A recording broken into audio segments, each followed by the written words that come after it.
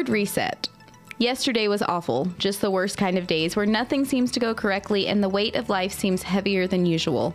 I pouted, I complained, I threw myself the most epic of pity parties with a guest list of one, and then sometime around lunch my mind shifted.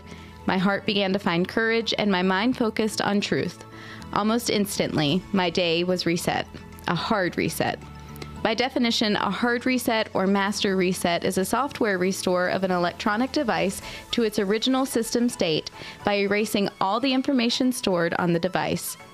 To restore a device to its original state, there is one important step that must be completed: erasing all information stored on the device. How much easier would life be if we could erase all the junk that is filling up our mind space, to remove the lies, the fears, the worries, the what-ifs, and apply a hard reset to our database?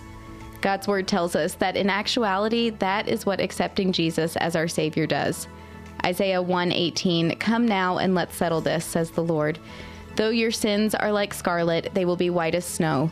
If they are red as crimson, they will become like wool." The greatest of all resets. Here's the kicker, though. One reset doesn't solve all the issues in our electronic devices for all times.